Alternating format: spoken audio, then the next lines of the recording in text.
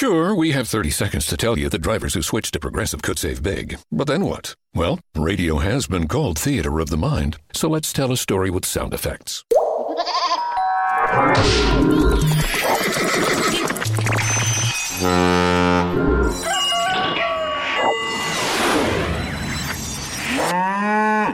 Wow, it's like I was in the story. Almost makes me forget this was supposed to be about saving big with Progressive. Progressive Casualty Insurance Company and Affiliates. Annie had an earache on a Saturday of all days. So her mom brought her to Minute Clinic at CVS, where you can see a provider, fill a prescription, and grab essentials like pain relief products, all in one visit. Even on evenings and weekends. You can even see us online with telehealth options. For quality, affordable care on your schedule, visit Minute Clinic at CVS. That's how healthier happens together. Services vary by location. Prescriptions can be obtained at pharmacy of choice. Visit MinuteClinic.com for details.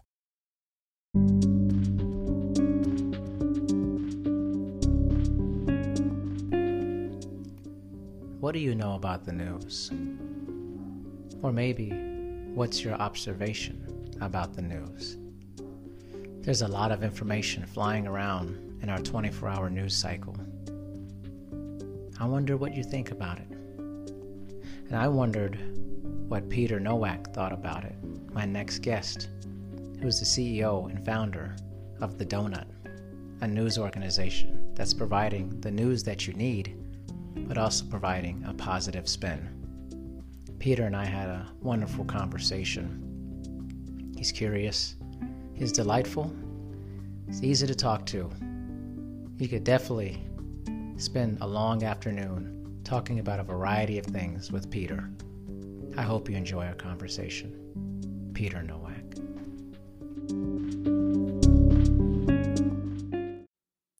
Hey, Peter. Peter. Very glad to have you on today, the podcast. And how's life, man? Darian, my man. Well, it's fair to say, I think a lot has changed since the last time we talked. True. Now we're in the midst of quarantine, but it's allowed me to get into Tiger King. So, things aren't all bad. I watched all of Tiger King in like 2 days when I saw it. And I was like, this is crazy, man. Oh my gosh. The one thing that I noticed that I haven't really heard a lot of people talking about, there's a guy, right, who owns 187 massive exotic cats, who ran for governor of Oklahoma, made campaign videos where he was, am I allowed to curse on here? Is that okay? Yeah. So he's making campaign videos talking about being a gay gun-toning redneck who's broke as shit, who's got some bitch in Florida trying to take his tigers away. And that guy garnered 20% of the gubernatorial vote. I don't think a lot of That's people are crazy. talking about that. Yeah. Yeah, that's actually crazy to me. Yeah. Man, but hey, I guess it's honest. Yeah, it was funny. It's kind of an interesting transition. So I was recording another podcast with a lady from the UK, and we got in this really interesting kind of philosophical, informational conversation on United States politics and healthcare versus UK politics and healthcare. It was amazing. It was pretty good.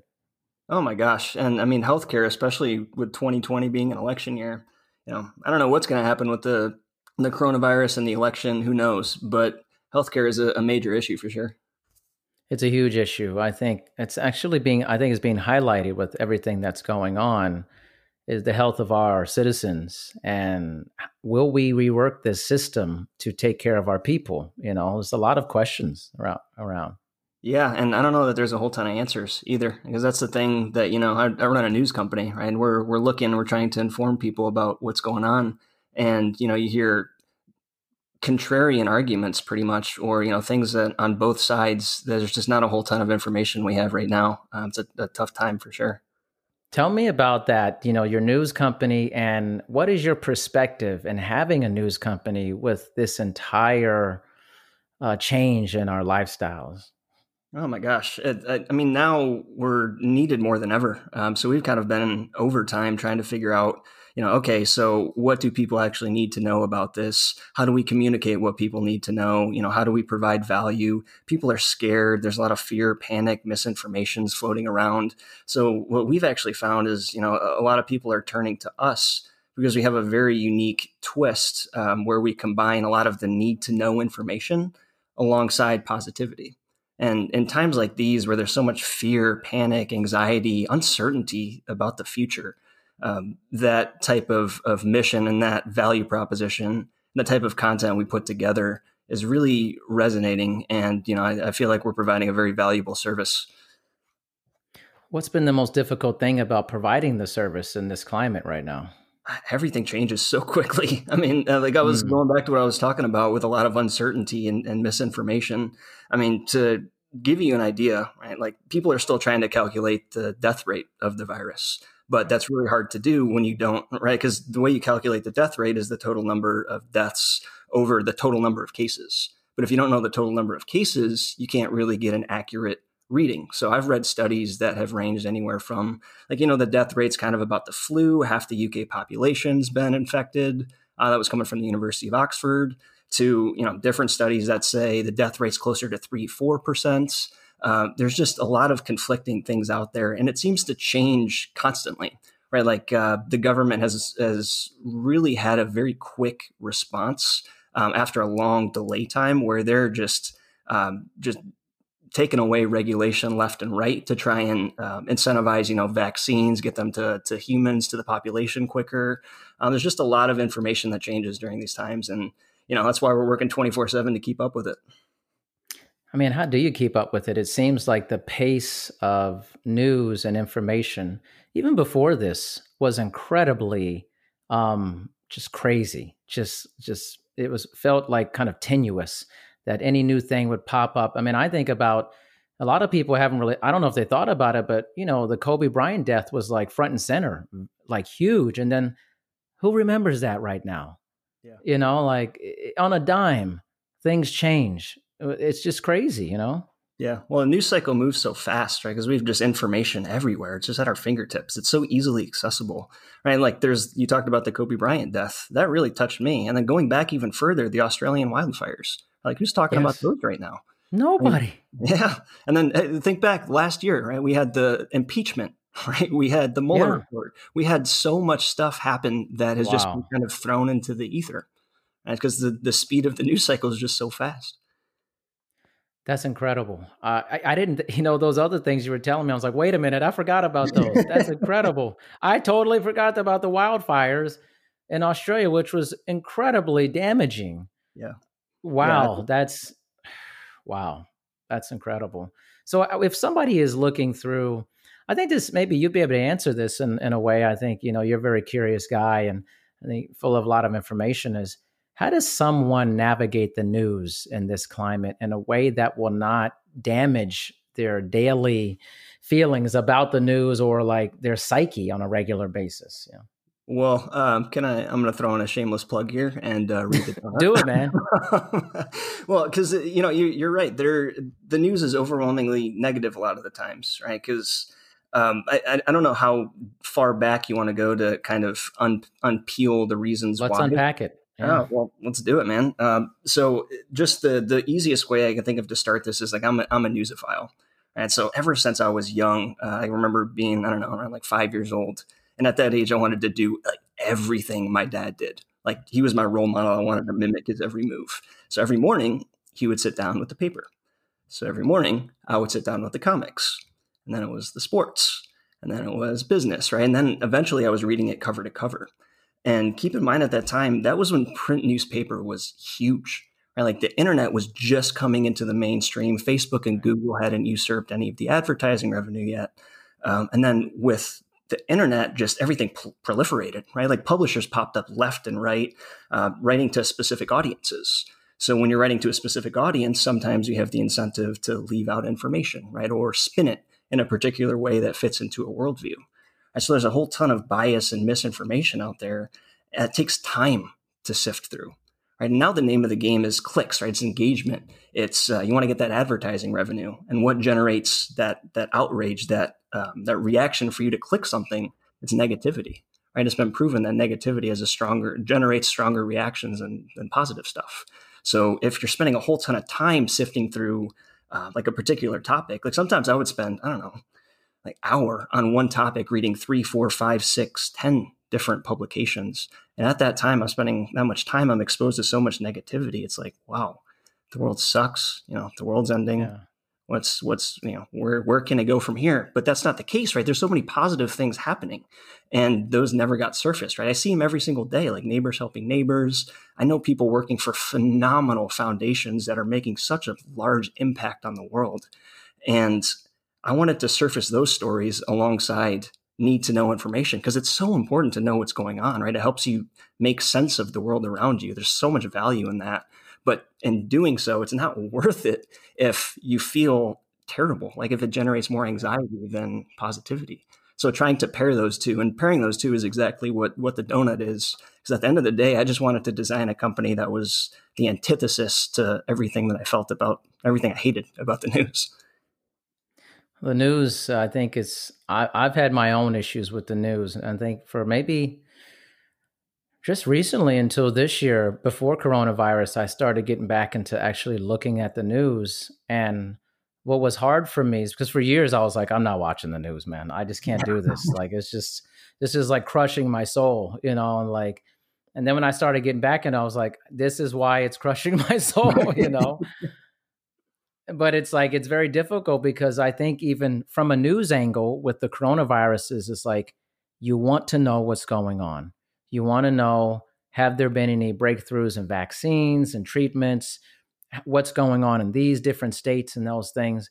But then like, it could pull you in this weird rabbit hole where you just feel down. Like it's just getting worse and worse. And it's like, how do you protect yourself from that? Yeah. Yeah. And especially when you look at these broad overarching trends, and when you do that, you realize that the world is getting better. Right? Like one thing that really sticks with me, I came across this, I think it was like 2018. And this, for whatever reason, really stuck with me, because you know how you hear about just abject poverty everywhere in the world. There's 7+ billion people. There's a lot of very areas that are struggling, financially. And what I found out was, out of the 7 billion people in the world, as of like November 2018, more than 50% of the world was middle class and in no chance of falling into poverty. That's incredible. Where's that information been? I mean, like, I'm not hearing this information here. I'm not reading this, man. Right. And I mean, I'm a solutions guy, right? So like, and have you heard of like the Boyan Slat and his project to clean up the Great Pacific Ocean garbage? Yes. I listened to a podcast about it, I think. Yeah. Yeah, it's incredible. And stories like that I think they deserve to get more play, right? Rather than the gloom and doom, right? Like some of the gloom and doom is necessary, right? Because it's accurate, it's science, but also at the same time, there's people that are working so hard on solutions, and like, we can find one. And it's just trying to have a positive outlook and, look at the world and just generally believe people are more good than bad. Yeah, I think I've been having a lot of conversations about that. And, one of the things people tell me, yeah, man, one of the things people are always telling me, like, this has got to be the thing because it shut down so much of our life. This has got to be the thing to turn the tide, to make people come together and all that. And I really want to believe that. I'm a very positive person. But on the other end, I know what happens when time elapses with people and their memory fades of something. I know what happens. The behavior a lot of times alters, not in the way you think it will. I think that this will be the big enough one to kind of gut that, but I also don't know that. I think time is going to be the great teller of this story, Yeah, I mean, time does tell all, right? And in retrospect, when you look back on things, we do have such a short-term memory just as humans, and try to get back to normal life as quickly as possible. But it does help to bring, like, everybody's united. Everybody I talk to is like, hey, how can I help you out? It's tough times. Is there anything I can do for you? It's always the give, right? There's none of that take. And that's so incredible to me, because one of the ways that, we can bring ourselves together, you hear about it all the time in like these, the alien movies, right? Like there's a severe outside threat that causes the human race to band together, right? And the coronavirus is, I hate comparing it to an alien invasion, but it's our alien movie, man. Right? It is. Right. It pretty much is, right? I mean, we all have to, it's not like it's an invisible enemy that doesn't care about our political affiliations and our backgrounds and all that stuff. It's just like, hey, I'm going to do what I'm going to do. You figure out, how to deal with it. It's interesting how like this whole conversation about the news and this whole aspect of like what's real, what's fake, what's legitimate journalism has changed to me from what I've seen when growing up. Like there's all these layers to news. Yeah. And what I always hear a lot is like Walter Cronkite, right? Like a lot of people grew up with Walter Cronkite, and he was like a straight shooter, like straight down the middle. You never knew which way the guy leaned. He just told it to you like it was. And that's kind of the same mentality that we try to bring, right? It's like we know that there's people out there trying to spin stuff. We know that it's sometimes tough to get to the bottom of things, but at the end of the day, we deserve to know, right? And I'm a firm believer in the fact that information should be readily available. Correct information should be readily available. Correct information. that's the key to that's underlined and circled and bolded. Correct. All at the same time.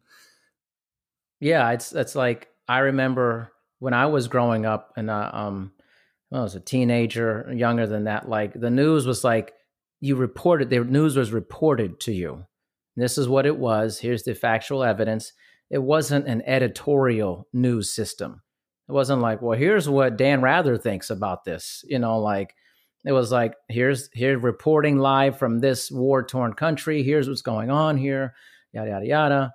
And now I feel like it's a very editorial news system where it's like all these people in the media, they're trying to like put their spin on it and like, hey, look at me. I believe in this. I'm reporting this news. Here's what I think about the news that I reported about this. I'm like, why don't you just report it? I'm like, how about that? Stop trying to influence me. Yeah, exactly. It's like I want to be able to form my own opinions on what's going on. But a lot of what I see is now news seems to be turning into entertainment a lot, right? You have personality-driven news instead of actual event-driven news. Well, I think when we talked, you played baseball and stuff in college, right? And stuff. Yes, and yeah. Sure, you're into sports, maybe you're not, but I'm very much into sports. Oh yeah. And I for the longest time I was watching a lot of these, these like debate shows on TV, and First Take and Undisputed and all these things. ETI. Where, they just yell at each other and then they give their opinions on things. And I'm like, when did this happen? Where like, instead of just reporting about what's happened, it's like everybody has an opinion about what happens in sports and that whole thing. It's entertainment. Now I feel like they're acting because it's entertainment. Well, let me be really over the top so that this creates great ratings and stuff like that, Yeah. And I think part of it might also just appeal to our tribal nature, right? Like we want a champion that has the same viewpoint that we do. Right? And we want to root for that person arguing against the person that has the opposite viewpoint that we do. And it's for whatever reason, that's entertaining. Right. And I get it. I think it's entertaining too. But, at the end of the day, I want to know what's going on first before any of that. And then I'll listen to all my opinions. Well, it's interesting. I feel like, we're just going to go there. I feel like that's kind of the thing with our political deals in our country is it's like we're on teams. It's like the red team's playing the blue team, and then you must pick a side, and then you're going to be, even if it doesn't make sense, you're going to support that team, whatever. Right. And I'm like, I don't know. There's like lack of critical thinking, like if you have to just be on one team and then you have to believe in every single thing that team abides by, even if you're like, I don't really think so on some of these things, and like, we're all about teams, like we're fighting each other. It's weird to me. Oh my gosh, it's actually incredible because at the end of the day, we forget we're all on the same team. At the end of the day, and that's also part of the reason that I wanted to start the donut. Is you see a whole bunch of statistics, right, from like Gallup and Pew and all of these reputable just data gathering services about how the country is becoming more divided, right, and it's very marked. It's notable.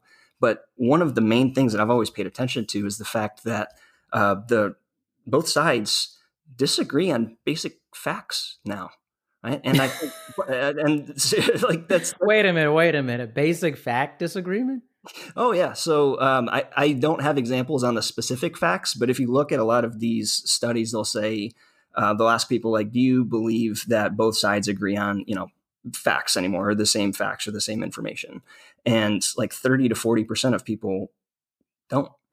So knowing that, and knowing that we're not starting from the same place, that also contributes to the tribalism, right? So what I want to do is create a place where people can start like on both sides across the entire spectrum, start from the same place, and then form their own opinion as they learn more about that particular topic.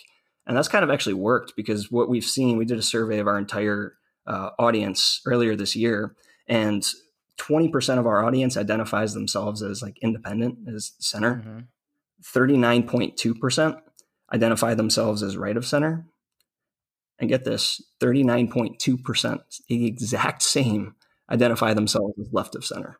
Wow. That's amazing. I mean, those are fairly even numbers. I mean, for that, I still can't get over disagreeing about facts. I don't know. I'm not sure. I'm really not sure how I feel about that. Well, I mean, we can throw in some very controversial topics, but I'd rather not go there. No, I know we don't know. I'm just like, I don't understand how you can be presented the same factual information and you're like disagree about it. Yeah. Well, and also that just seems strange to me. I mean, it's odd. It really is. I don't really have an answer for it, but that's just the way it seems. We need to get some answers for this, because that's just weird, man. It's like if two people saw a giraffe in the wild, and you're both looking at it, and that's factually a giraffe, and then they go, no, that's not a giraffe. No, what? No, it is. Like, no, we're looking at the same thing. Like, no, we're not looking at the same thing. Well, like, what? Well, technically, the name of it's not a giraffe. Technically, it's this, right? It's like, and you're just arguing about semantics at that point, honestly. Yeah, that's wow, that's fascinating. So, where is news going in your mind in the future? I mean, it's hard to project that, but like, what are the trends saying about where news is going? That's a really interesting one, because I think it fits in with a lot of the overarching entertainment trends as well. So you see, but you see both sides of the coin, right? Like you have a specific type of audience that wants very quick hit stuff, right? They don't have a whole ton of time. They're not that interested in the news, but they see the value in being informed. And those types of people are trending more towards like short form video instead of watching like a super long segment where you only delve into a topic for like 45 seconds. It's a shouting match between counterbalancing experts. You don't really learn anything when you move on. So people are kind of turning towards like very quick hit video, very quick hit email, very quick hit podcasts on their commute. But then on the flip side of that, people who really want to delve into topics, delve into stuff, you see a lot of very topic focused journalism. Right? So like a podcast about one particular story, like Tiger King, for example. Like a lot of media companies will pull out like spin-off podcasts that talk all about Tiger King, or talk all about WeWork situation. That's another good example. Right. So those are super in-depth. They're series, they're story-driven, right? They're more like documentaries in podcast form than anything else. So you have these two kind of counterbalancing sides of the spectrum, and it just depends on the type of person that that's consuming the news. Interesting. I mean, certainly podcasts. I would be interested to hear your take, as the kind of movement of podcasts have just been going crazy, and the movement of people consuming podcasts seems to be increasingly growing. But then I see information that as a lot of people have been home, that there's been some articles that I've read that podcast listenership has decreased when people have been home. Any thoughts on that? Yeah, the biggest reason there would be commute time, I'd say. I think people aren't in the car anymore.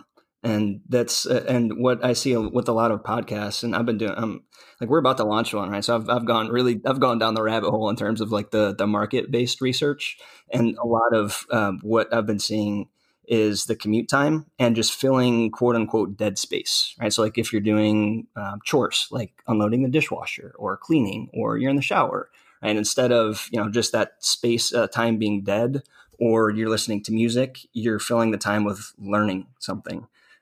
So that's a lot of what I've seen. And I've also seen a lot of those same articles you were talking about too. And I would say commute time would be the biggest reason that a lot of those numbers have dropped. Right, because people were, let's say, driving to, 30, 40 minutes or something like that, and they just put on a podcast, whereas now they're not able to do that because they're at home and there's other things going on in their lives that maybe are taking some precedent over that. And, it's funny having that alone time. Yeah. People don't have that alone time unless you're by yourself, like a lot of people with families, multiple children, significant others. And you're actually, a lot of people are way more busier now than they were before because they didn't have the time.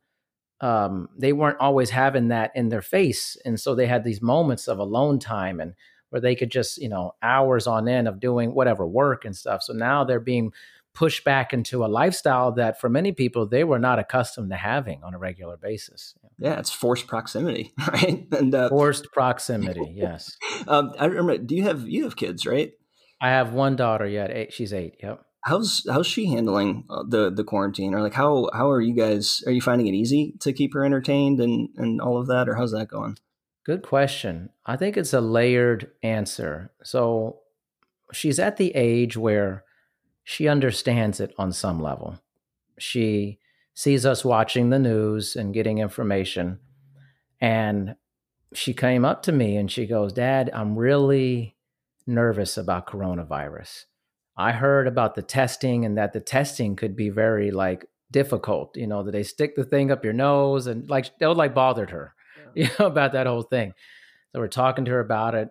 But then she vacillates into that she feels useless because she's not at school and school's her job, it's what she does and meeting friends and all that stuff. And she's like, how can I feel less useless? I mean, it's an 8-year-old talking about this.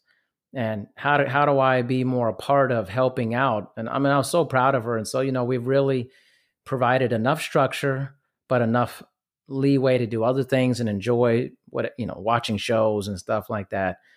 But I think that we've been realistic with her. I said, honey, I don't think school is going to come back this year, for this season. It'll probably be in the fall, but I really think we're just going to be here. And I think that's been hard on her a little bit because, she's kids are just like adults. They have a rhythm going with school and they have things going on in their life. There's a whole part of their life that we don't see, we don't observe when they're at school. So all of a sudden she's trying to fill the space too with those things. But I think at her age, she'll remember it. She'll definitely remember this time, Yeah. Well, and she probably doesn't have, and I don't know, if you guys give her access to like video conferencing stuff, or if her friends even have access to that either. So is there any way that she can communicate with the people she typically goes to school with? It has to be tough. Yeah. I think they're going to start doing that in a couple of weeks for our school system. And so, but it's a weird place for them. I mean, I told you about Blaine a little bit, but it's just weird. It's this weird conglomeration of pretty very good middle class, which we're in, very wealthy people, but then a lot of poverty in the county, in Whatcom County.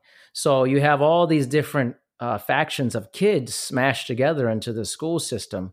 And so some kids, they don't have access to, video conferencing. They don't have laptops and things of that nature. I mean, everybody has phones, generally speaking, but all that technology. And then you have the bus comes by our neighborhood and it drops off food for the kids that need, they're getting fed with breakfast and lunch, they need assistance for food. And so you kind of have those things going on while the school system is trying to figure out how to have school again on a virtual level for it. So, but then there's other clients of mine who are in very wealthy school districts where their schools, all the kids have computers. They already had a bunch of stuff put together. The infrastructure is well put together. They would throw money at the problem and really get it up to speed. And that's not indicative of a lot of school systems for that, Yeah. Yeah. And you're also pretty uniquely located too, right? The outbreak kind of what started in Washington, right? And you're far enough cities that you're not in that urban population, but also you're close enough that it probably is by you, right? It maybe impacted things and people that It's been weird, I would say. I remember when there was the first case and the United States was here in Washington. And I didn't think too much about it. I remember my dad telling me, he's like, watch out for this. This is a thing, and he had been in the government for a long time. worked in the White House and Pentagon. And he was like, I know these things, man. He's like, just be aware of it. And I was like, whatever. And honestly, I was like, I'm not going to pay attention to this. Little did I know. And it exploded in Seattle, especially in this one nursing home, Lifeline Nursing Home, I think, in Kirkland, right outside of Seattle. I'm very familiar with that area. And basically, generally, the spread has spread to different counties, but it hasn't been as aggressive as I think they thought it would be in Washington. One, because our governor was like hardcore. He went hardcore very quickly and was we were one of the first states to go into quarantine and really like close. He was one of the first governors, I think, to close bars and restaurants. And so we've been used to that. But I think our location has been really strange for us in a positive way. We're a border town, like a mile from the border. So the border is completely closed to Canada. So no one could come in to see us from that direction. And then the next closest towns to us are basically 15 to 20 miles away. And the majority of people here don't travel that much as it is. They think going 25 minutes away to Bellingham is like a real big deal. It's like a hard thing to do. So we don't have a lot of people coming here and nobody's really leaving. So it's created this weird insulation zone where life has remained very similar. Things are closed, but it's always slow here. So it hasn't seemed any different on that sense. Yeah. I mean, it sounds like there's definitely, worse places to be. It's the same way. So Austin, I live in the Austin area. That's where our company is located. And we have this massive festival, excuse me, around that time this year. It's called South by Southwest. I've been to it. Yeah, there you go. So you know all about it then. Yep, I know it. It's like anywhere from 350 to 450, like just hundreds of millions of dollars into the Austin economy. And that got canceled. And this was before there was even a case in the entire county, right? It was very proactive, preemptive. But it's interesting because I see the flip side of that, right? Because, I'm a local business owner and I know a whole ton of other local business owners that count on that type of revenue, right? And they count on that money. And then on the flip side of that, the coronavirus is shutting down a lot of stuff, right? Everything's just on halt. So they're really struggling. So I see both sides of this where the financial toll and also the health toll. One of my buddies knows a few people that actually have the virus that are hospitalized with it. I know a couple of people whose parents have it, right? Like the impact, at least to me, is it feels so personal. And then another thing as well that I found interesting, I'm 26 years old. I was born in 93. So I was not quite in the workforce during the last recession, right? Like in 08 or 09. So I always saw like my friends' parents and like my parents and all of the adults I know super stressed out, right? About like all of the financial worries. And that just takes a toll. And I never quite understood it. But now on the flip side of that, right, actually being in the workforce and being like personally exposed to people I do business with that are struggling a lot, I don't know, it hurts, right? And it's so hard. Like I don't envy the people who have to make the decision about like the economic toll and human lives and just weighing that. It's a tough one. I think it's very tough. It's interesting. When my grandfather was alive, he was alive around the Great Depression time, and it's fascinating hearing stories about that. And going to the bank to get money, there's no money there. And people, accounts of the Dust Bowl and World War II and all these great tragedies and difficult times going on. And obviously this one is really crazy. I mean, the complete shutdown essentially of our way of living. And I think what's going to be interesting to me is the studies on human behavior during this time. It's unprecedented, this level of isolation. And we would have to go back to almost the 1400s and quarantine. That's basically what we're enacting 1400s level quarantine. When they used to have ships would come through and they'd have to quarantine the ships is where they got a lot of this from, I believe. We have to enact super old levels of quarantine to combat something like this.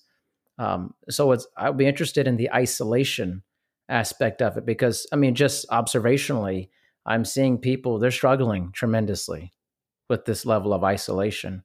And my kind of advice is always like, listen, I think there's a reality to this, is that it's not going to be quick. Like we live in an Amazon Prime Now society. We want things done quickly. We want them over quickly. We want Amazon Prime Now. And this is not Amazon Prime Now. And that's what I think is very difficult for a lot of people. Yeah. Well, and I can speak to that as well, because I'm alone pretty much in Texas. I live in an apartment by myself. I have my dog, right? So I haven't had any human contact since the quarantine happened. Yeah. And I'm what I like to call an extroverted introvert, right? Like I love people, but also at the same time, stay the hell away from me. I don't want my time. Yeah. So, like the initial part of it, I'm going, okay, this quarantine isn't all bad, but I started to realize how much we actually need socialization, right? And actually need to talk to people and interact with people, because I'm chomping at the bit, man. Like I've been looking forward to talking to you again for I don't know, like a month now. I'm like, oh my God, what am I going to do today? I'm just going to do the same thing I did yesterday. Okay.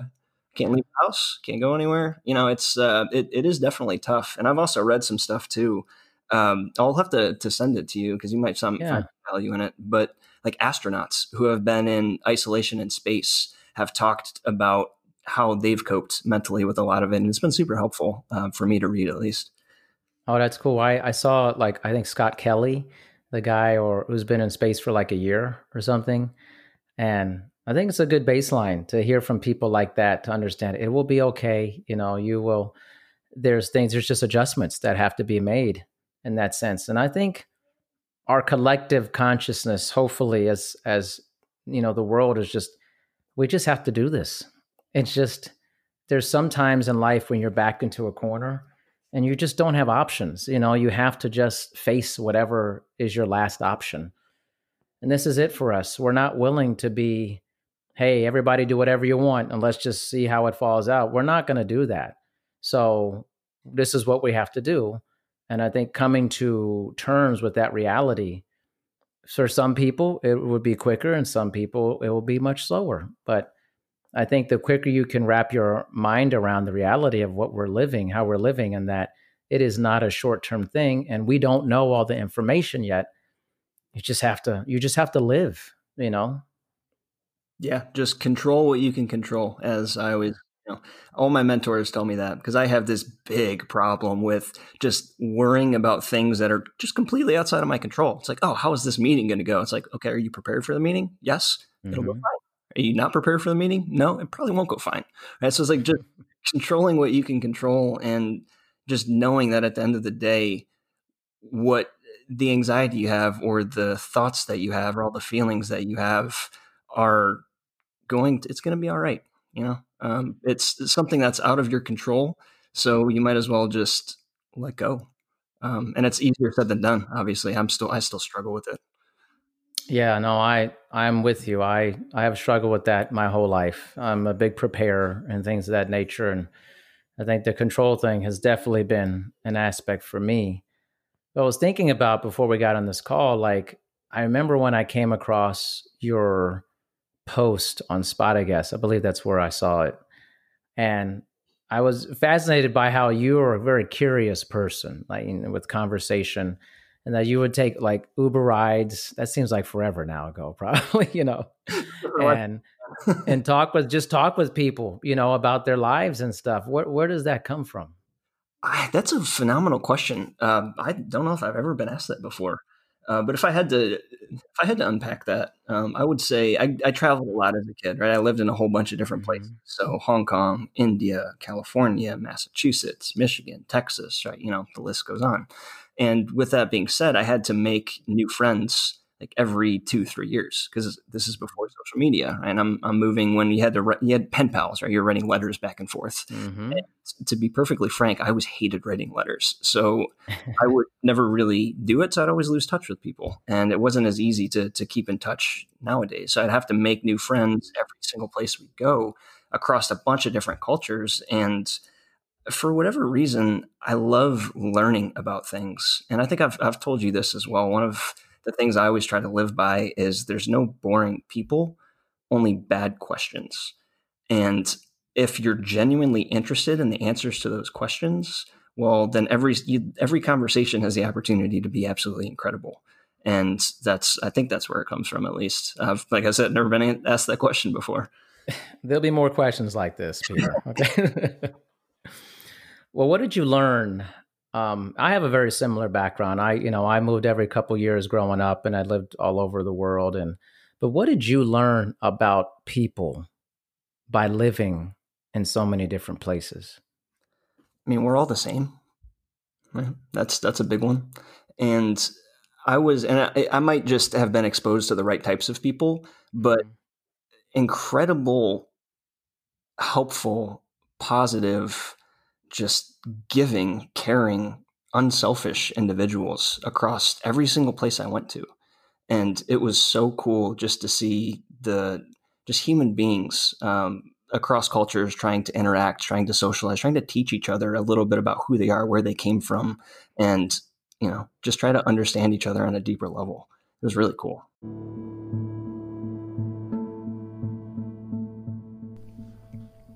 Welcome to the intermission space.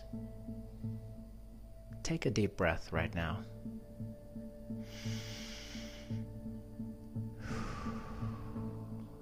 One more.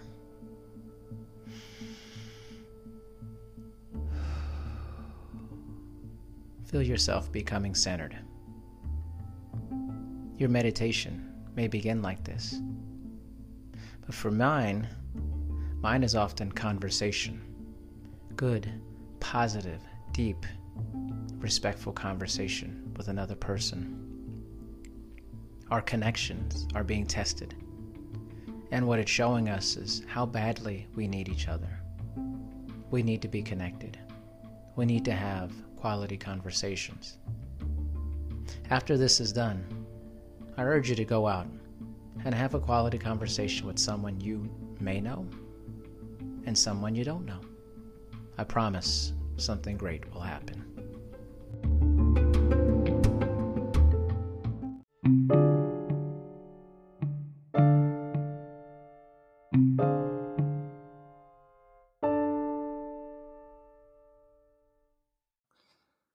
Yeah, I would say I had the same feeling about it. I mean, I think, if you haven't been to a lot of places, and let's say internationally, especially internationally, but even inside the United States, I think it's very difficult to have ideas about what's going on in other places that are really set in your mind. Because I know that in traveling the globe and living all across the globe, that you get this perception of how you think. Well, we'll say this part of the world is, and because the news says, comes back to the news says this is how this is, or these people are extremists and that. And then when you're there, you don't see that. You don't experience that level of hostility or the extremists. Obviously, you know that is there, but on the majority of the people I've ever met internationally, and from Malaysia to Germany to Prague, I mean, everywhere, have been amazingly beautiful people, amazingly incredible human beings. And so it makes me interested in how this is going to affect our idea of traveling after this, Yeah, that's really interesting, right? Because, the airlines are getting bailed out, right? Cruise ships, right? The whole travel and hospitality industry. I know a ton of people that are in that industry, and they're being furloughed. A lot of people are being laid. Travel's pretty much halted. There's been talk of, stopping domestic flights within the U.S. even, and just saw that. Yeah, right. And where it recovers or how it recovers is probably going to be a slow process. And where does the world stay virtual, right? Do people like working from home more? Does the world transition to that? Who knows? I think, like you said earlier, right? Time will tell. Time will tell. I certainly have thoughts about that. And then there's another layer, which, obviously, as a news company, you guys are probably covering all types of stuff.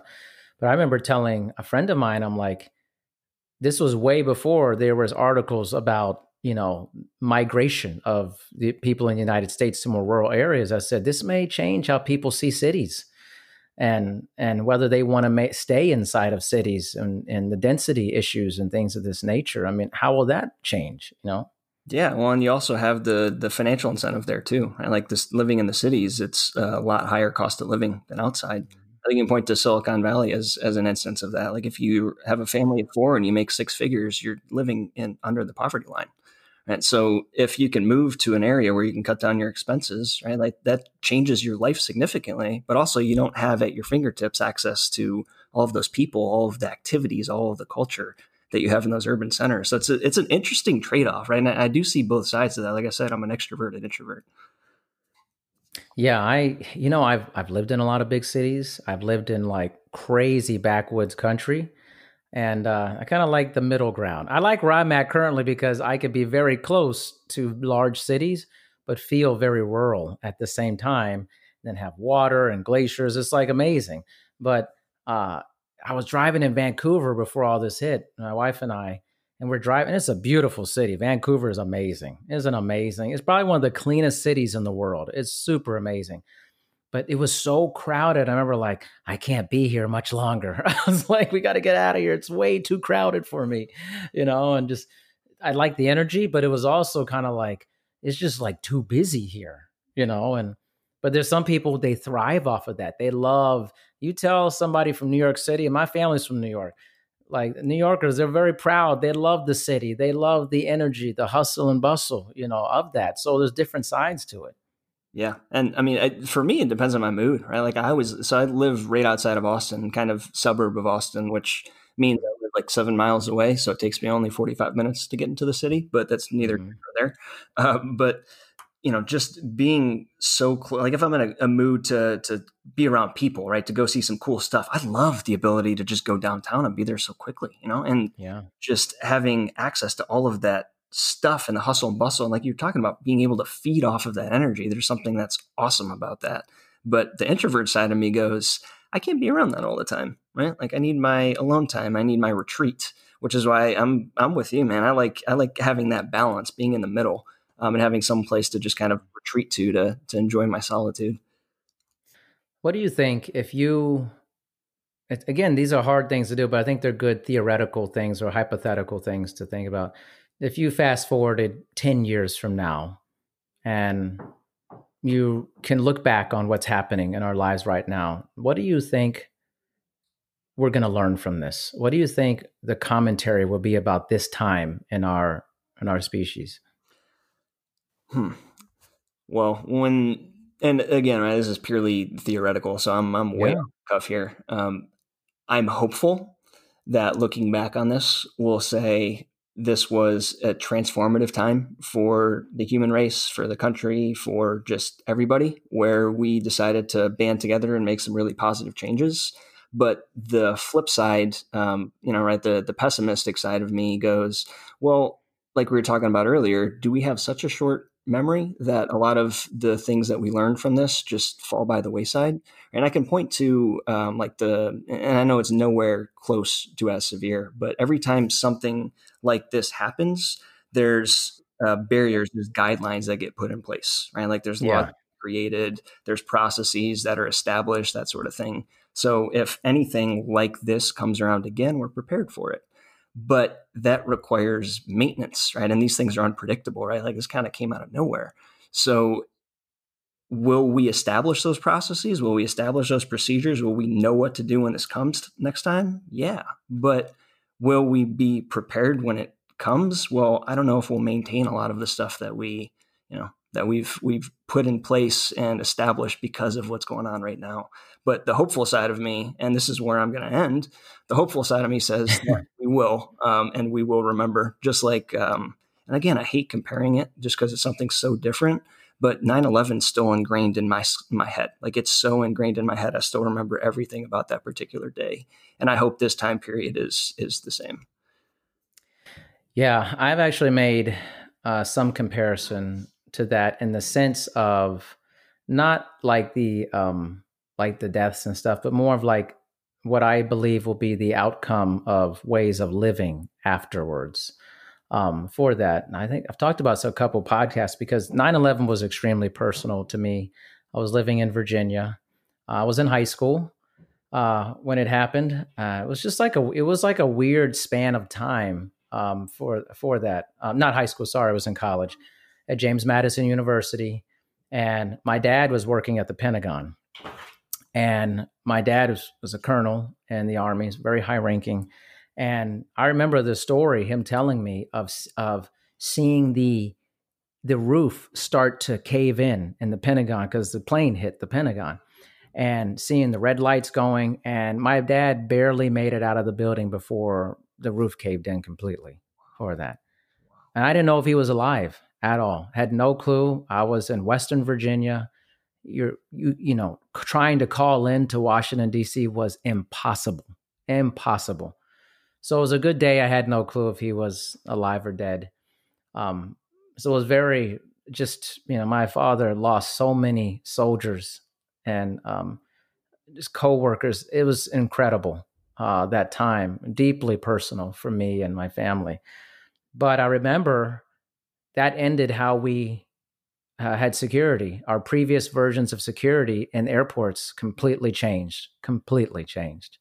I can remember meeting friends of mine at the airport, at the terminal door. I mean, there's a lot of people living now that have never experienced that. They have no clue what that's like to actually walk in an airport and walk through a joke of a little scanner and go right up to the terminal door and go, hey, how's it going? Oh man, hugging people right at the door. Like, I miss that so much. Oh my gosh, I used to love doing that all the time. Meet friends on trips. In fact, when I was going on my visits, my official visits for track and field to go to college, I remember I went to Florida State on one of my official visits, and I came back, and my dad was right there at the terminal door. Like, I can't imagine that anymore. The way that it changed that. So I feel like there's going to be some level of that type of change after this. Could it be hygiene? Could it be sanitation? I don't know, but I think there'll be some level of we're not accepting this type of behavior anymore, type of thing. Yeah, that's really interesting because I've seen and heard a lot of talk about maybe this changes the way we greet each other, right? Like maybe we don't shake hands anymore. Yeah. And that's really, I mean, it's interesting to think about, right? Because what would it change? Because it's health related, so it could change the healthcare system. It could change social interaction, like we've been talking about. It's but drawing the comparison in terms of like the airport security, I'm one of those people that didn't know what it was like to do what you're doing, because I'm 26 years old at 9/11. It's still ingrained in my head. That's absolutely an incredible story. Like, holy cow! Like, that must have been just absolutely burned in your memory. And I didn't experience even close to that, and it's burned into mine. I mean, a lot of people have a memory of 9/11. I mean, it's difficult, but there's people who live maybe like on the West Coast and they know how terrible it was, but it wasn't close to them, unless you knew somebody that was working over there or something, it was kind of, well, that's on that side of the country. It's really terrible. And then you saw the news with Bush, and the whole thing. But for me, it was just so personal. I remember calling my mom. I remember I got through to my mom, and she was so strong. She was like a rock, man. She's like, I don't know anything. I don't know if your dad's alive or not. I can't give you any of that information. All I know is we just got to stay calm.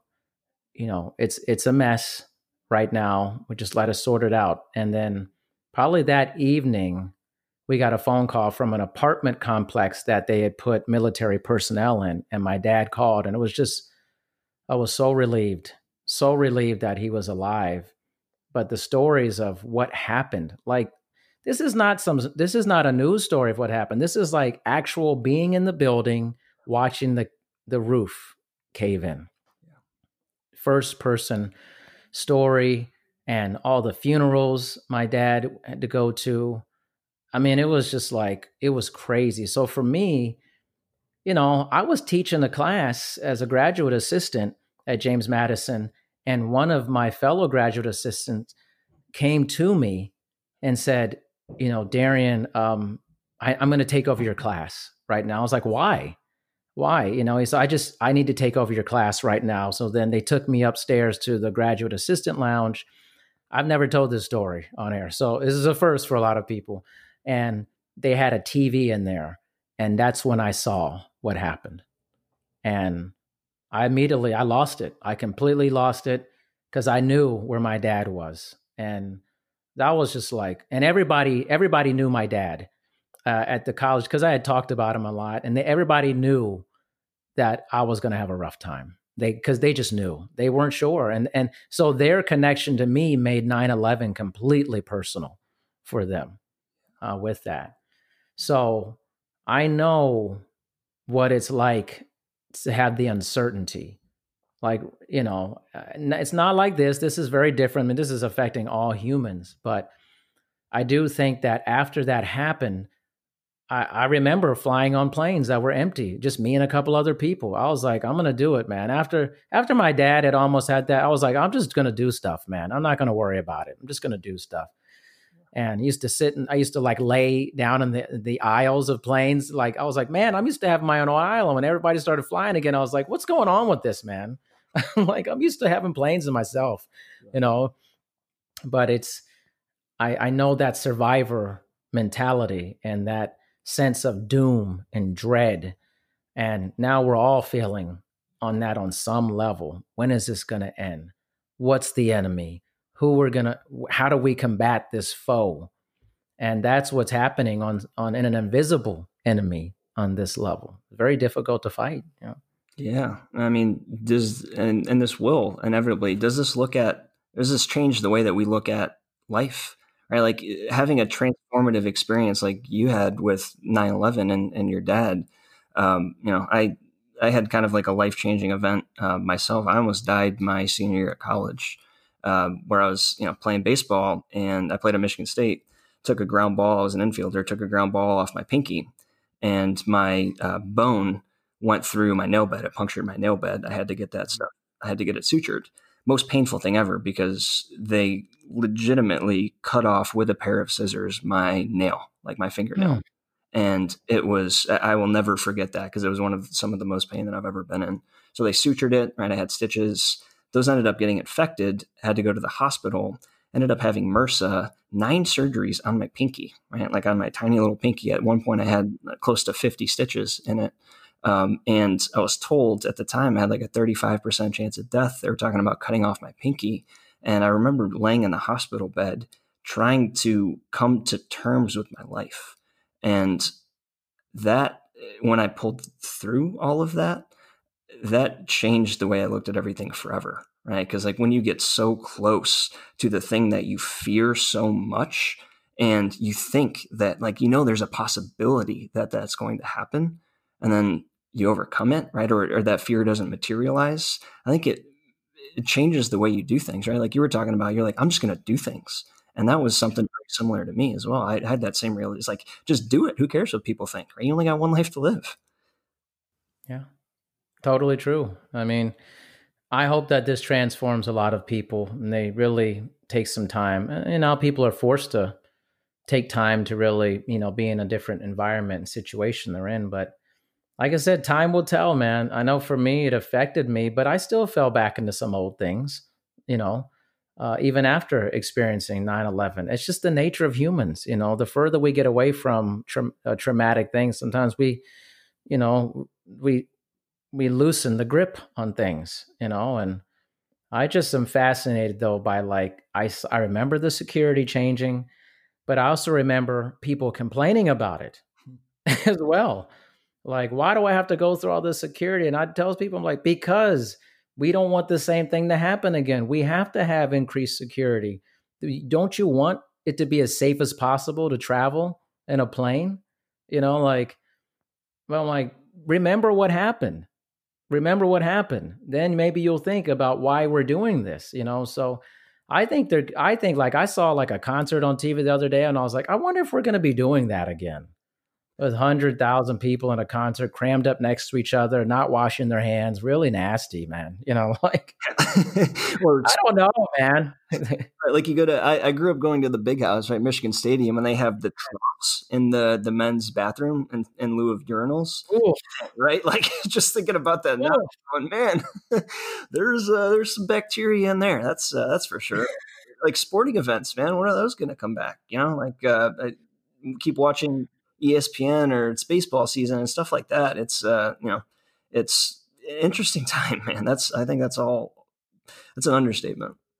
How do you integrate it back, though? It's like, okay, I mean, okay, let's say you start the baseball season or you bring the NBA basketball back. It's like, how do you allow fans to all come in there, all these people, and you just don't know, like, whether they're carriers, if the testing's not, as widespread as it needs to be. How do you actually do that? Like, do you temperature check everybody or something? Like, I mean, you probably got to be free and clear, right? Like completely free and clear to allow it to progress, to the point that we're talking about. But it's also interesting. I don't know if you've seen. There's been rumors and some sources have confirmed that like Tiger and Phil are going to do another rematch with a little twist. They're going, and this is rumored, right? This isn't corroborated, but Tom Brady and Peyton Manning will also be a part, like the foursome. All four of them will have some sort of golf event, which is interesting to me because golf is one of those sports that you can play while still practicing social distancing, right? Like you don't have right. right next to somebody. You can keep that 6 feet in between. You're not overlapping in a whole bunch of. It's just interesting. But I was reading that the other day. I'm going, man, I would 100% watch that. Even after, You're like, I'm in. even after, and I know I might upset some people by saying this, even after the joke of a match in 2018 between Tiger and Phil, Yeah. tune into this one. Well, people, I think people will they'll be reaching for anything live, like they want live sports back. They have their teams and root for people, players and stuff. You think for sports, for so many people, it's a lifeline for them on a regular basis, each season and cheering for things. And like I had tickets, I was going to be going to the NFL draft in April in Vegas. I lived there for a long time and a huge NFL fan. And I was like, man, I can't see the NFL draft. I was like super pumped for it, like, and you start thinking about the NFL. Now I hear like news about the NFL is making contingency plans, college football. I'm like, no, don't do this to me. No, like, please don't do this. But you got to be safe. You got to do the right things, Yeah. Well, and a major part of sporting events to me is like part of is the crowd, right? Like you feed off the crowd, provides energy. And I was just thinking about how you play sporting events without a crowd, right? It's like a lot of the artists, musical artists, performers doing live streams of concerts, right? Like we've partnered with a Grammy nominated guy. His name's Tony Kamel. He's the front man for a bluegrass band called Wooden Wire, and he's doing a concert to benefit frontline medical workers. Right. So stuff like that's popping up is awesome. But also on the flip side of that, like the concert's all about being there and having a shared experience with people, at least in my opinion, and enjoying somebody's talent. And without that, does that degrade the I don't want to say maybe purity of the art or purity of the sport a little bit? I think it may. I think it may. Yeah, I think so. Because I don't know. It's like now they're saying like, have these events with no people there. I would think as an athlete, that would be weird. It'd just be like being in practice basically, but dressed up with all the stuff. And the crowd plays an important part of the intensity of any match or game and kind of the highs and lows. I think of like in the NBA, like when a team gets on a 20-1 run, the crowd plays a gigantic part in that. And then like, that'd just be weird if some team's scoring a bunch of buckets against each other over and over again and it's silent. Be like, what is this? Like, yeah, it's like a weird. Right. And so I played like baseball in college is not a marquee sport. Right. So especially at a northern school, nobody gave a shit. Like nobody cared. So we anywhere from like 6 people and parents show up to the game to thousands. That's right. But I do remember, and this is my favorite experience playing college baseball, period, going to Mississippi State. Have you ever seen there's a 30 for 30 on this, actually. It's called Thunder and Lightning about Will Smith and yes. Romero. Have you seen that? Yes. It's, oh my gosh, it's an incredible 30 for 30. If you haven't seen it, go watch it. But you'll know since you've seen that, the fences, beyond the fences, people will back the trailers up, and you can buy these trailer slots. And there's very avid Mississippi State baseball fans. So when we went and we played there, there's 13 to 16,000 screaming people. They're super intense. They're super into it. Their student section is beyond the right field fence, and you can wheel coolers onto those with alcoholic beverages. So students get a little rowdy, right? They'll heckle the shit out of the players. It was awesome. Yeah. They would heckle our right fielder. His name was Jimmy Pickens. But this is what I loved about this sport in the stadium and the people there. When you were on the field playing against their team, you were their sworn enemy. But off the field, they were your best friend. So whenever we were playing not Mississippi State, it was a tournament. So we were playing like Eastern Illinois was there as well. So we were playing as Eastern Illinois, and they loved Jimmy, our right fielder. Like they were feeding him hot dogs, giving him water in between innings. And to me, that's why I love sports. It's so magical. And you get those human interactions, those positive human interactions that you just don't get anywhere else. Yeah, it's hard to replicate that. It's like, it'd be funny if they're like have these professional sporting events and they're like pipe as much music and crowd noise in there and stuff like that. Just like, let's just fake it. Let's make it as real as possible, like, and imagine watching that on TV. Like, you're like, okay, this is strange. I think that kind of happened with like the different talk shows at night. They tried to do them for a little bit without the audience. And I think a lot of people were just weirded out by it. They're like, this is strange. Like, we need to stop doing this. So I just feel like we're a long way from having a bunch of people in a stadium, eating hot dogs and stuff and wiping their hands on their pants and stuff. It kind of grosses me out, man. Yeah.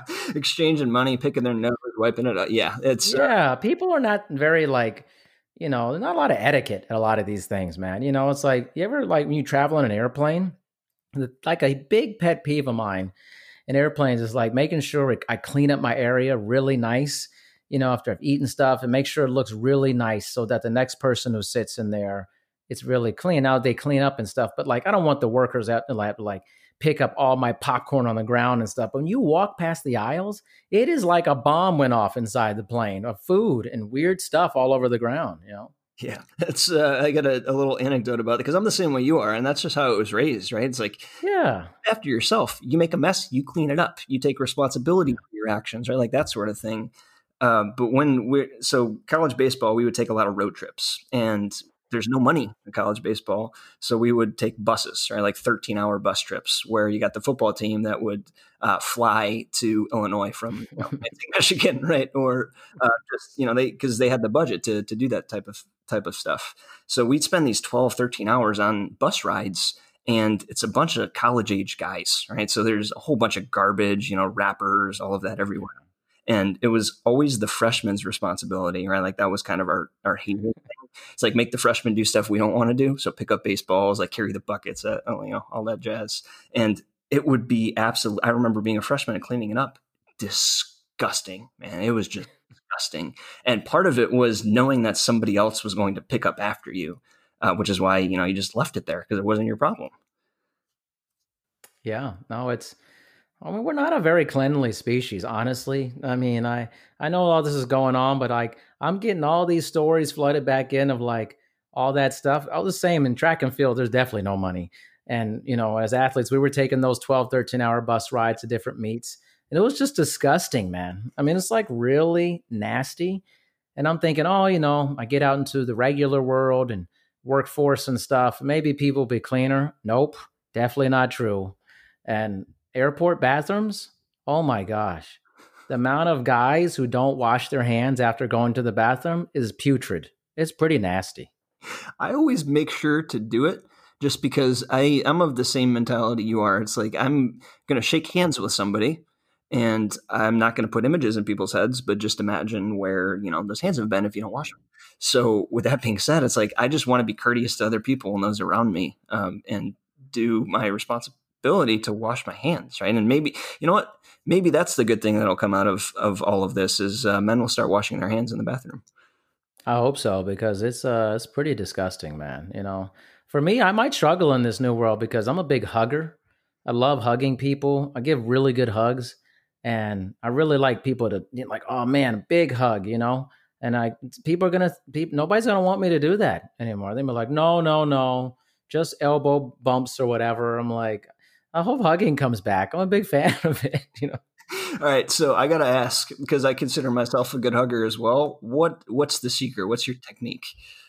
Oh man, good question. For me, like I kind of wrap myself to like one hand kind of lower and one hand over the shoulder, and then I bring them in real close to me, and then I hold it for like longer than a normal hug, just a little bit. There's an art to it, just like maybe like 1.5 seconds longer than you normally would, because you can't do like a weird brief hug. It just feels weird. And then if you do it too long, it's like this is really strange. So it's like a little bit in between, but they really feel it. And then also what I like to do, as soon as I'm releasing the hug, I kind of have my hand on the person's shoulder a little bit and kind of trail off a little bit like, hey, I see you type of thing.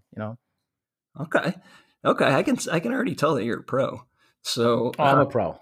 You gotta have the little bit of the squeeze, right? Like, and squeeze. And you're right. There is an art to it, right? Because you don't want it to be too short unless you're, like dapping somebody up, right? But you don't want it to be long because if you do it too long, it's just creepy. So there's that fine line to walk. And it sounds like you're the pro. So I perfected this over many years, Peter. It's it's an art form, man. Well, I would say I'm going to struggle too because I take great pride in my handshake. I still remember learning how to shake hands, and I will forever regret.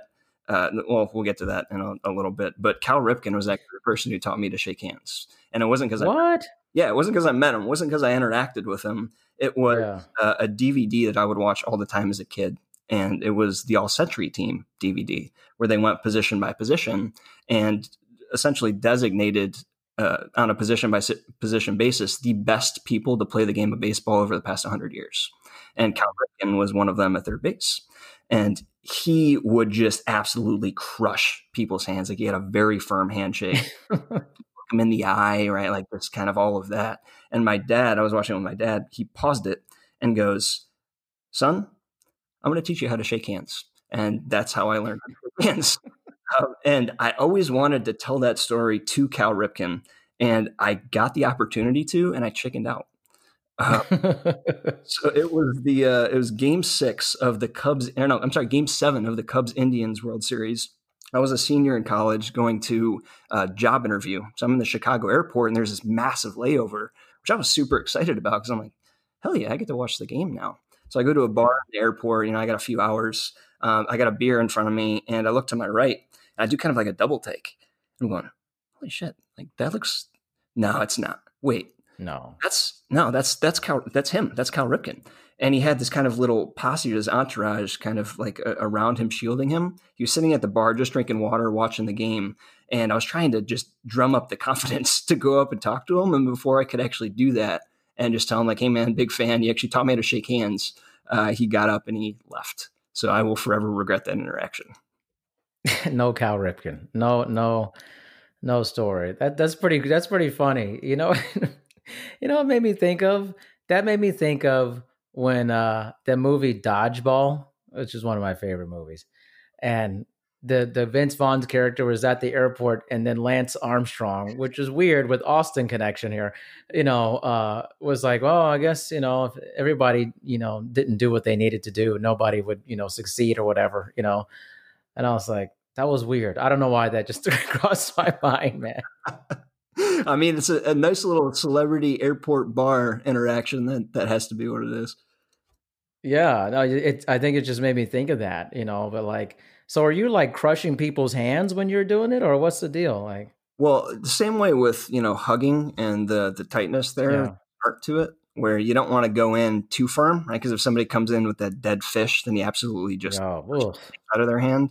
But on the flip side, you don't want to be the guy that doesn't have a firm handshake. And I'm saying that just I believe a handshake tells a lot about somebody, and a firm handshake, eye contact, that's just the way that I was raised, is just good manners. That's again, the way I was raised.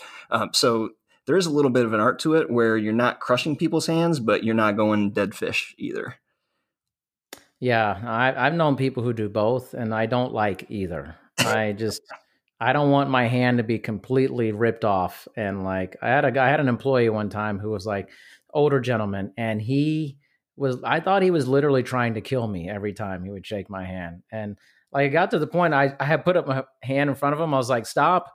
I was like, I don't want that level of handshake, just so you know. Like, I'd rather get a hug. I don't want us to keep doing this like ball busting handshake. You're trying to destroy me every time, you know? And then if somebody had a real like limp one, I'd be like, this feels weird. I just tell people, I'm like, it feels very like slimy, you know, like, because you're communicating information when you do that, you know, and it's like, I'm not confident, or I'm like trying to intimidate you type of thing, you know, like, let's get in the middle here, you know? Well, that's super interesting too, because, and I mean, just body cues, right? Like just actions that people take tell you so much information without even verbalizing anything at all. Right? Like just, I feel like talking, right? Just verbal communication is maybe, I don't know, like 10, 20% of all the communication we're capable of. Sometimes just on a very small level, maybe.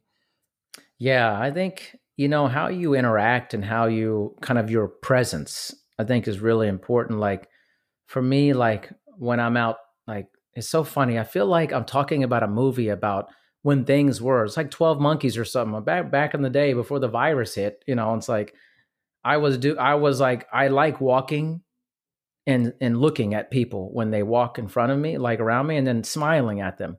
But there's always a lot of people, like soon as they walk past another person, they drop their head immediately. And that says something too. You know, it's like the person who's just like, hey, how's it going? And I've taught my daughter that when we walk around and we see people, again, don't worry, people, I'm not out doing it right now. I know. But before all this physical distancing, I would say, hey, somebody walks by, say, hey, hello, how are you today? You know, and that always stuns people when you do that. They're like, oh, hi, you know, like you don't have to retreat because somebody's walking next to you, you know, like, and wants to smile at you, you know, it's just smiling, just that smiling without any verbal interaction says something, you know? Yeah, that's the community. And I loved being in the Midwest during that because the Midwest is notorious for it, right? And then juxtaposition would be like a New York, right? Or a Hong Kong. Yes. Kind of just like they're doing their own thing, right? They're just doing their own thing. And then in the Midwest, just a little bit of a slower pace and a lot of it, at least where I grew up, where it's just, hey, what's going on, Darian? You know, how's it going? How are the kids? You know, like you just run into people at the grocery store and you have a full on conversation because that's just the way things are. And it's so different, man. So different. Oh yeah. Which is also fascinating too, right? You go to different regions of the country and there's, people talk differently, people live different lives. But again, at the end of the day, we're all part of the same team, right? We're all unified. It's really interesting.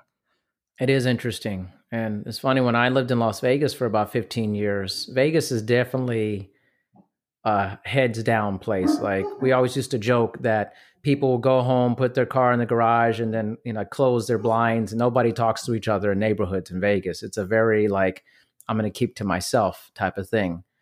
Nobody's really from there. So everybody's kind of like wary of each other. But like when I moved up here, I'm driving my car and people are just waving to me.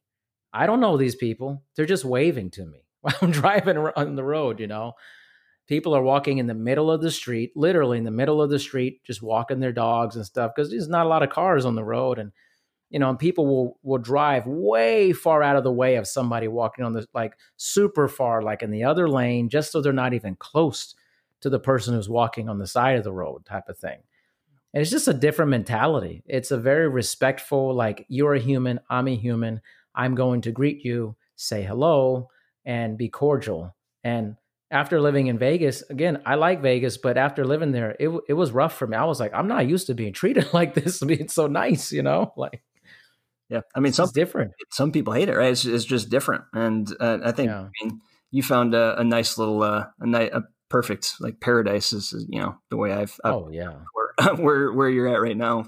But that's also super interesting too, because like one of the things I realized in college was when I'm in the car and I see pedestrians, I have such a different view of pedestrians than when I am a pedestrian and I look at cars. And when I'm a pedestrian, I look at cars, I hate all the people driving. It's like, stop, let me go. I need to walk through. But then on the flip side, it's like, I'm in the car. You stupid pedestrians, you guys are slowing me down. It's just all the perspective that I have, which, it's really interesting when we're just put in different places where how we respond. The country is very different. I think that's what's in many ways is a good thing, but also it's a challenging thing because we're kind of suffering from that right now. Like we have all these states, but they all function as different countries almost within the same United States.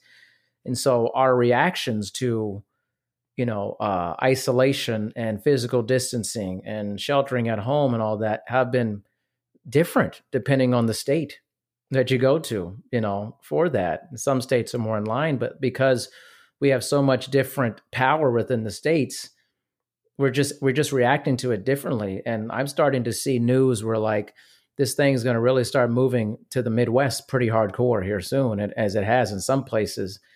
And there's just a different mentality in different places. There's sometimes even like this air of invincibility in some people, like, oh, I ain't worried about it, no big deal. And I'm like, we're just so different, but similar all at the same time, Yeah. Well, I mean, it's really easy to have that air of invincibility when, until it affects you.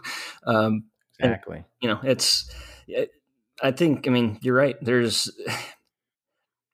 All I can say is it's an absolutely unprecedented time, and I have no idea where we're going to go from here, but I'm extraordinarily hopeful in the human race and, all of us. Well, I think that, your news company is doing a great thing, and it's something that people need to run to have news, get the information, you need to have it, but you also need to have a positive aspect of it too. So thank you for doing that. And hope we get more people into Donut and what you're doing, and your version of how news is being presented, I think is really, really positive. Yeah, thank you. I mean, people, and I personally, right? Like I like creating products for myself first and foremost, because if I'm not going to use them, who the hell else is going to? And I always love having a daily reminder that there is good in the world, right? Even with everything going on. So, I appreciate that compliment. You guys should check us out. You can find us at thedonut.co. Right now, our first product is a daily email newsletter. We got a whole bunch waiting in the wings over the next couple months. So stay tuned. Come check us out. And, that would be awesome. Well, Peter, it's been a pleasure. It's been a pleasure ever since the moment I talked to you the first time off air. And I knew I was going to really look forward to this one, especially because you're a great conversationalist. Your mind is very open. And, and having a news organization, it's honestly, it's different talking to news people and presenting that. And you're a very grounded person. And that makes it a lot easier to talk about these types of subjects with someone. Yeah, no, thank you. I appreciate that. And, I feel like you have to be able to see both sides, right? Like step outside of who you are, who your beliefs are, right? Because your past pretty much determines how you look at life, right? It determines your worldview. And being able to step outside of that is, I think it's a worthwhile exercise for sure. That's awesome, man. Well, thank you for your time. And we will definitely be in touch. Darian, can't wait, man. This was an absolute pleasure. I was looking forward to this for, I don't know, like a month, and love to do it again. I'm about to start one. I don't know if I've told you this, but I'm going to be launching a podcast myself just for, shits and giggles over the next. Yeah. We should definitely link up, man. That'd be awesome. I'm happy to help out in any way. And I think you had mentioned that, but yeah, man, I think we got to have you on again. It's just good conversation. Everybody's at home. A lot of people are at home, let's say, and just good stuff to listen to. So listen to this, Hey man, you say the word and I will be there. And also let's get that retreat back on the books. Whenever. I know, man, it's going to happen. I promise. I need it, man. Everybody needs it at this point. Thanks, Peter. Appreciate it, man. Darian, appreciate you, man. This is awesome. All right. Thank you for listening to this episode of Dr. D's Social Network. Make sure you listen to future episodes. Also, please make sure to rate and review My Dad's Show on Apple Podcasts in the rate and review section. Thanks, everyone. Sure, we have 30 seconds to tell you that drivers who switch to Progressive could save big. But then what? Well, there is a nice piece of stock music playing behind me that a talented composer worked really hard on. So let's enjoy it.